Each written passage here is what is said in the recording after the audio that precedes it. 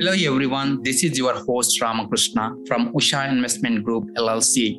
Welcome back to Multifamily AP 360, the show where we discuss 360 degrees views on mindset, passive and active multifamily investing for those who are looking for tips, strategies based on challenging experiences.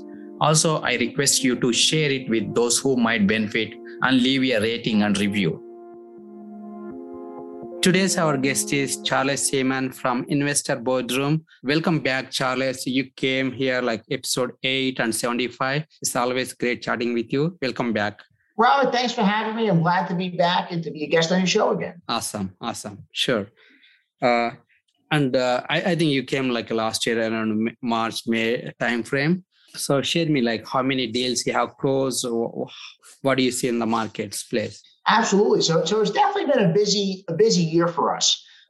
In the last 12 months, we've closed on 5 deals with 442 units. We have another 137 unit deal under contract. So, it's been busy since the last time I was here. And also in that time, market conditions have changed a lot. As we're recording this, it's in early May 2022. And, conditions have changed a lot in the last few months. Interest rates have went up. And because of that, we're seeing a lot of buyers back off. And it's also caused at least a momentary reduction in pricing. Got it. Awesome. And congratulations on closing 5 deals worth of 442 or 542 deals. Thank you, Rama. And good luck with the next deal. Thank you. And just to do a quick plug for Rama, one of those deals is with him as well that he had found. And we appreciate having the opportunity to work with him. Yep. Thank you very much. Thank you for supporting me on that, Charles. Sure. You mentioned there's some changes on market space because of interest rates or inflation or whatever, right? So right. Supply demand. So share me like, what is your thought process of current market space? It's interesting. That's for sure. I've been in the multifamily syndication space since 2017. And that whole time it's been a very strong seller's market, to the point where it's made it very tough for buyers to go out there and find good deals. But where we are now is that things might be changing. I'm not going to call it a buyer's market because I think that would be very premature. But what I am going to say is it's a weaker seller's market than it's been in the last few months and even in the last few years. And the only thing I would say that's certain right now is that there's uncertainty. So, you can make arguments why the market may continue going up. You can make arguments why it's going to roll over. But I think the key right now is for anybody that's a buyer out there is you need to be nimble and you need to be ready to respond and to adapt to whatever the market gives you. So if we find that, this temporary reduction in pricing is a very short-lived period, and then maybe it makes sense to dive back in and to capitalize and to move forward with buying more. If we see that it leads to a bigger downturn and a bigger reduction in pricing, you can always go out there and look for deals. There's nothing wrong with that, but you just want to adjust your criteria so that way you're finding things that are going to be good investments and not things that will be overpriced 6 months from now. Got it. And how are you winning the deals? Are you targeting off-market deals or on-market deals? What is the differences you're observing? Sure. So we definitely targeted both. The off-market ones are easier to win because there's often less competition. The downside to off-market deals is that there's a reason there's less competition. So being where we're in such a strong seller's market, most of the more desirable properties were typically going on market. The ones that were going off market usually were less desirable for one reason or another. So with 3 of the 5 deals that we've closed in the last 12 months, 3 of them were off market, as is the one that we have under contract currently.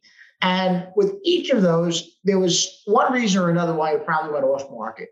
One of them had aluminum wiring and Federal Pacific panels and stair block breakers. So for anybody brand new, those are less than favorable electrical conditions that make it tough to get good insurance and good lending on the property. Another one that had a fire damaged building with 8 down units, and other ones just had issues with management and delinquency. So those deals did have some hair to them, but because of it, it allowed us to get in there and to get a decent cost basis on them and to be able to move forward with them. So there's pros and cons, but it really depends on the type of deals that you're looking for. The on-market ones are going to be more competitive because you are competing against other groups. There's usually a full-fledged marketing process where the broker's throwing it out there to their entire mailing list. And then what happens is whatever groups are interested wind up submitting offers on the property and competing against each other to try and get those. So we look at both. We've won a little more in the off-market space than on-market over the last year, but we don't prefer one or the other. It just depends on what makes sense at that time. Got it. And you mentioned a couple of properties, some electrical issues, and other is property management issues. So, like burnout, a couple of units are burned out, 8 units are burned out, right? So Right. from lending point of view, how exactly it is impacting lending terms or lending? So it really depends on the scenario. So, for instance, the one that we have in the contract now has been challenging on the lending side. We thought it was going to be a little bit easier because initially the expectation was that the fire damage building and units would be back online prior to closing. But then during the contract negotiation, that changed, and the seller decided that he'd rather just, give us some money and have us do it. So in theory, that sounded really good, but what it's done is it's made it a lot tougher for us to get insurance carriers interested in quoting it. Our insurance premiums come in absurdly high to the point it's something like 4 times what we initially underwrote. And, because it's so high, it's reducing the amount of loan proceeds that the lender can offer. So these are some different problems that sometimes you don't even anticipate until you get a deal on the contract, but it's something that can cause massive headaches and a lot of issues. Got it. So how exactly mitigating these kind of risks? So we're mitigating the risk by getting a good cost basis on these deals. So right now, I think the best downside protection, and really at any time when you see prices dropping and you see extra risk, is just getting a better cost basis. So for instance, one of the deals we have under contract, that one there, we have a cost basis of $123,000 a door in an area where similar properties are selling between $160 and $185 a door. So in that case, we have, when you really put in comparison, a substantial per unit discount, and that gives us a nice competitive advantage. Same thing with one of the other properties we closed that had high delinquency and mismanagement. We have a cost basis of $80,000 on that one, where other properties in the area, similar asset types, are selling for $100,000 to $110,000 a door. So having that lower cost basis allows us to take on the extra risk and to make it worthwhile. Got it. Yeah. How do you see current interest rates hikes and inflation and supply demand issues? How do you see how it is impacting multifamily and also affordability? Good question. So supply demand issues have certainly impacted multifamily in many ways. Back in 2021, I think it led to a buying frenzy with a lot of buyers paying crazy numbers in many cases. And it also led to issues on the operations side, because once you go in and you acquire a property, and even trying to do something simple like turn a unit and get it ready for a new tenant becomes an issue when you can't get the materials that you need for 3 weeks. So it's required a little more advanced planning, even on the operations side, to say, okay, we see this many units are coming vacant. We're planning to upgrade this many. So let's make sure we have as much stuff as we can. And even with that planning, things don't quite go perfectly and you may have delays. In terms of interest rates, that's had the biggest impact so far, the biggest negative impact. So initially, when the Fed announced they were going to have multiple rate hikes at the beginning of 2022, it didn't have an immediate impact. I think many people were probably like myself, where they wanted to wait and see if the Fed would actually follow through on what they said. And as we record this in early May, we can see there's already been multiple rate hikes. And the plan that the Fed has at this point is still to go forward with more rate hikes throughout the year.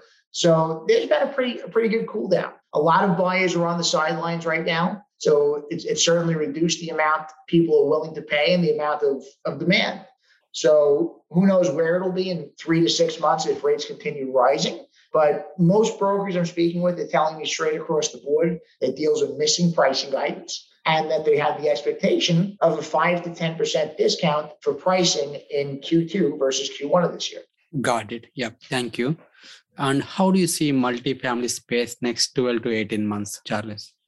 So I think multifamily is great in terms of stability. In terms of being a bedrock of the economy, people need housing. It's one of the basic human needs, clothing, food, shelter, right? So in that regard, we have one of the basic needs that people need. So I think we'll be in a good spot.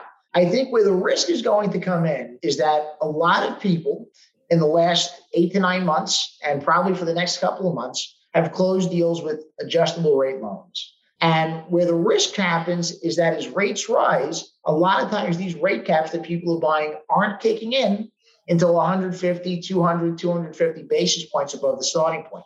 So what that means is that the operator is essentially on the hook for that first initial bump. And because of that, that's going to make it tougher to hit projected returns, simply because you're going to have a lot of market conditions that people didn't account for when they first got these deals under contract. Got it. Yeah, thank you. Would you share any best experience in the last 12 months? Absolutely. So best experiences, I think there have been a couple of them. But for me, the single best thing has been just building more broker relationships and furthering some of the ones we had. So it's allowed us to be more competitive and get more deals. One of them, for instance, for a deal that we closed last August in the summer of 2021, we were competing with another group for that deal. It was an on-market deal. And simply because we had a better relationship with the broker sold us hard to the seller. They didn't know the other group too well. And that allowed us to get the deal without having the highest price. So that was something that worked out really good. And probably another instance also is a property that we had under contract for the better part of 6 months. We had a lot of issues with because there were some things that the seller didn't disclose to us up front. And not so much that he was being dishonest, he just wasn't aware of them. And unfortunately, it caused us a lot of grief. And it took us about 6 months to close that deal. We closed that one in November of 2021. And, there was a lot learned along the way of just things to look for as you go forward. Got it. Yeah. Thank you.